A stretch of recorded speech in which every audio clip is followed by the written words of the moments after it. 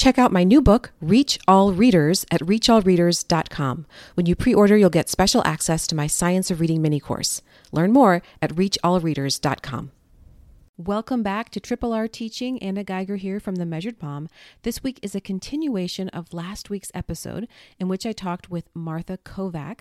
Last week we talked about developmental language disorder, and this week we're talking about how teachers can build oral language fluency routines into their school day and how those routines can help all students, including those with DLD.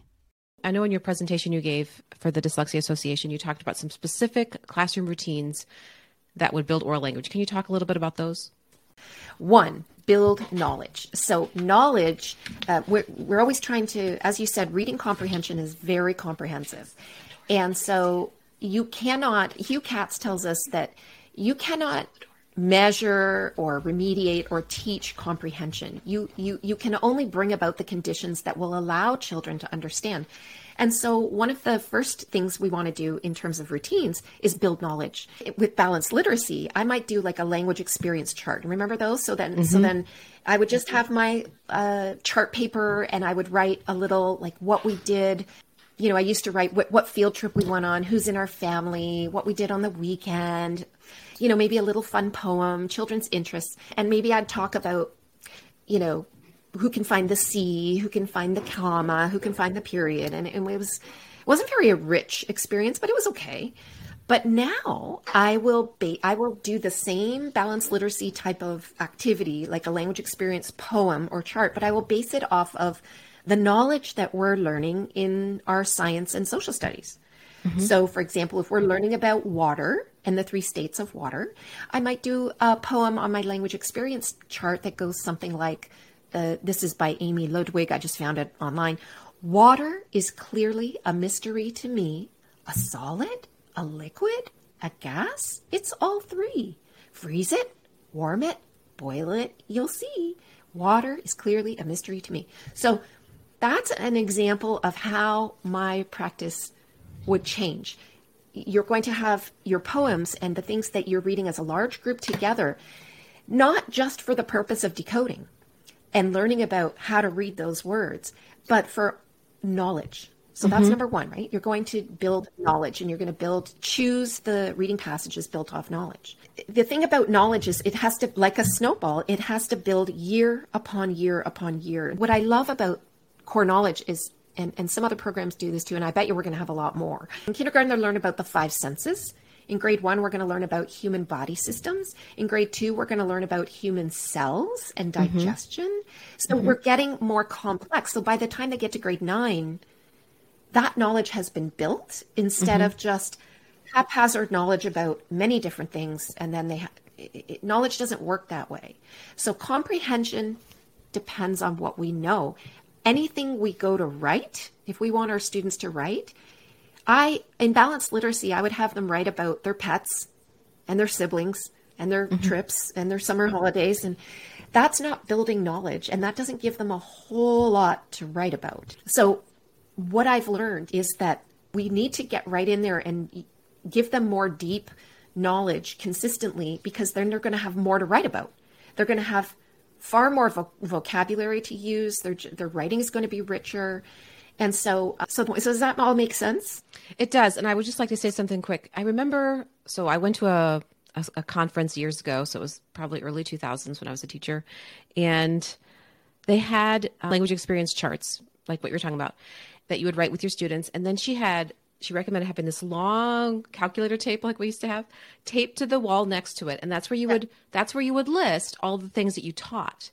So for them, the purpose of doing this language experience thing was to have an opportunity to teach the skills we knew they needed, but we didn't want to drill. So that was the place to teach phonics and the place to teach, punctuation and things like that. But that was kind of one of the only places.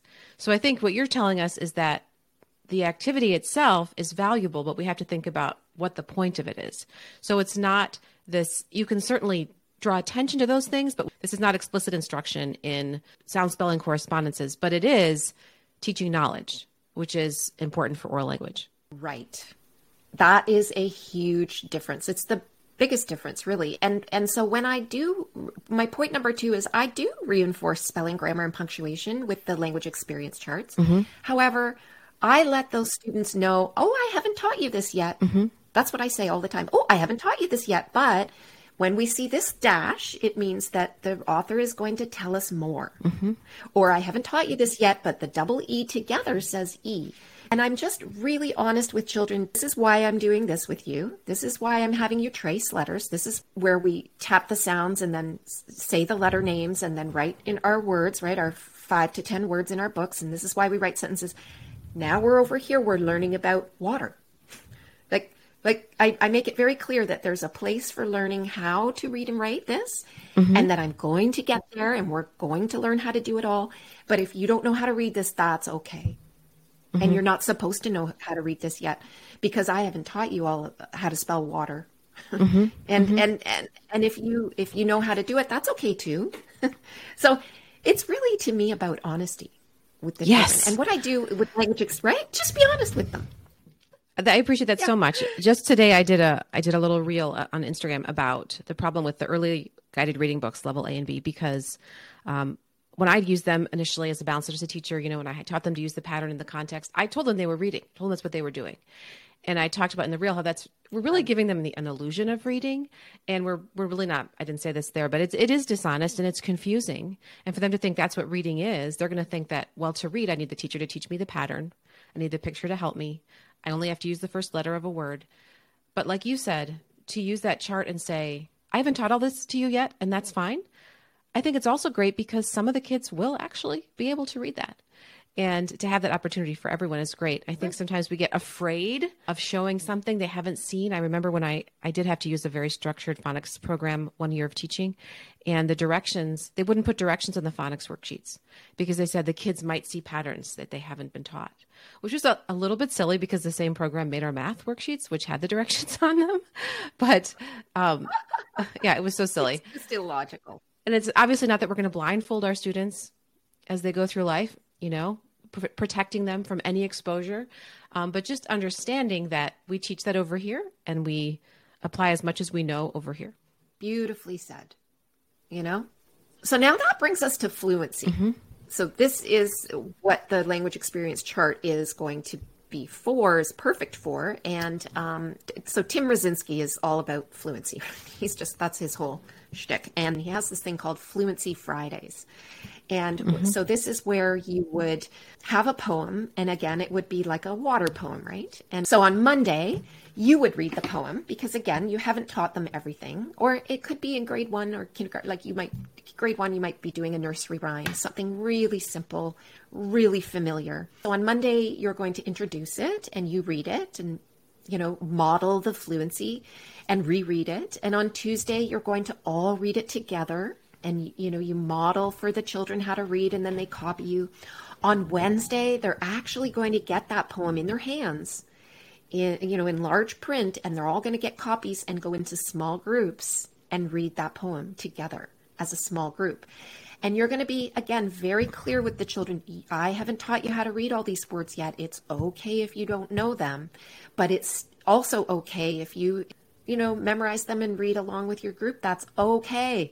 And then on Thursday, we're going to have a rehearsal where we're all up at the front of the room getting ready for the Friday performance. And so then on Friday, you're going to invite the principal to listen to your poem or invite some parents in to listen. And that's it. It's very short. It doesn't have to take up a lot of your day, but it does give children a sense of what reading is supposed to sound like. Here's my favorite thing. You have to go on to YouTube and look up Tim Rosinski's, I think it's called The Fluent Reader Part 2. Yeah, that's what it's called, The Fluent Reader Part 2. I loved this because there was an example of the students were learning about the food chain. And so what they did was they came up with a much more engaging way to talk about the food chain. And they wrote poems. Now, this was a junior grade, so they were more capable of this. But the students on the left were in the competition group. And then the students on the right were in the symbiosis group. So the students on the left were reading with the tone and body language that was tough and loud and strong. And they had all these facial expressions and they were reading with this beautiful expression. And the students on the right were all soft and smiling and reading with the more flow. And it was just a perfect example of how you would do fluency with students who do struggle with the decoding piece, but that's a separate issue, right? They absolutely shone when it came to being able to perform. And he talks a lot about using the science in artful ways. And I just thought that was a perfect example. So I'm going to play devil's advocate here because I know this is such a sticky, difficult topic in science of reading circles. And I know I have a lot of people that ask me to create decodable partner plays. I've tried. As of this recording, I have not released any because I have a hard time making them interesting. And I feel like if you're going to be doing something and performing it and there's no pictures, it's got to be able to tell a story and it's got to be interesting. And I just really struggling to get that figured out for a limited number of words. However, I get where people are coming from because we know, Jan Hasbrouck talks about fluency being automaticity. So are we creating the illusion of fluency when we have kids, quote, read these texts? Because if they can't read the words in isolation, we would maybe say they're not actually reading. Or are we saying that what we're doing here is teaching an element of fluency? Like, the element of reading of speaking in phrases. Is this more of an oral language versus a reading activity? How would you explain that? Yes, I would say balanced literacy versus what I know now is that my fluency is more of an oral language, knowledge, vocabulary, and bringing the art into it. It's so much more. Whereas fluency was just so that they could make sure their voice goes down at the period, make sure their voice goes up at a comma, right? It was really about how fast they could read. And Tim Rosinski calls this fake fluency. But I would also say, I can see your point that some people would say that it's fake fluency to just memorize. But again, it just boils down to awareness. It's okay to provide text that's more difficult so that it flows, so that it makes sense, so that it's engaging. The caveat is they have to be getting good quality decoding instruction over here where they're getting 95% success and they're moving along tickety-boo and they're going through the short vowels and the long vowels and they're moving through all the syllable structure and if they're getting that, then you can morph the two together. But if they're not getting that, of course, it's going to be like fake fluency. More devil's advocate. So someone could say, okay, you're teaching phonics over here, but then to say over here, we're doing something different. That sounds to me like, old balanced literacy where it was, I'm teaching you phonics, but now I'm going to give you these leveled books where you can't really use it. How would you respond to that? Teaching reading is more than teaching phonics adequately. That I would go back to oral language. How about this? How about it helps children with a sense of belonging? I think the difference still is the awareness that we didn't have before about how decoding can be taught so much more effectively and efficiently. That was non-existent. And then you match that with the memorizing and the 3 cueing system. That's a disaster. That's harmful. I think awareness is the only answer here. You have to be a very aware teacher with lots of knowledge about decoding.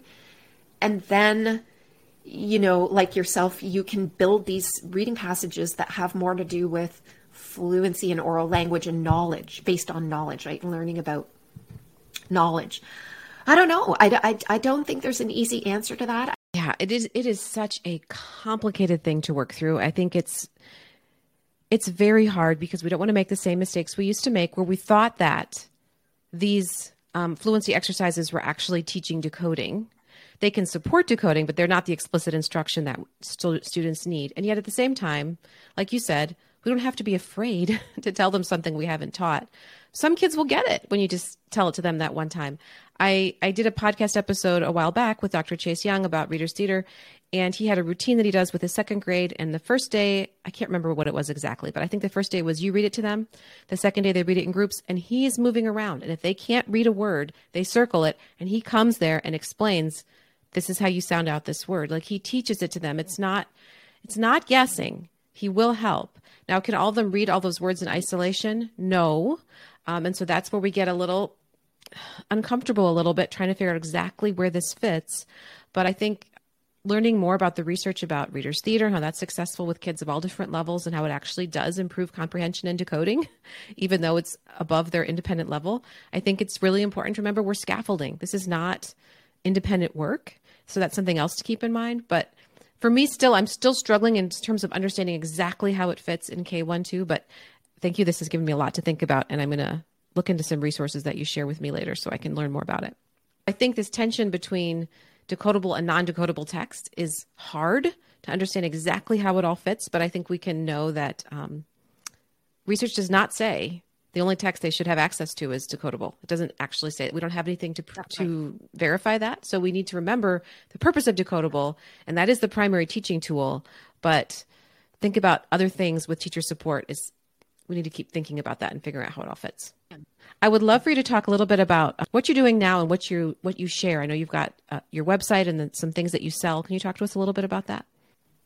Yeah. So those card games I made back in the late 90s are still around, still kicking around. I tried to shut it down, but the teachers kept asking and asking for them. So I made them again. At soundreaders.com, you can find out about that there.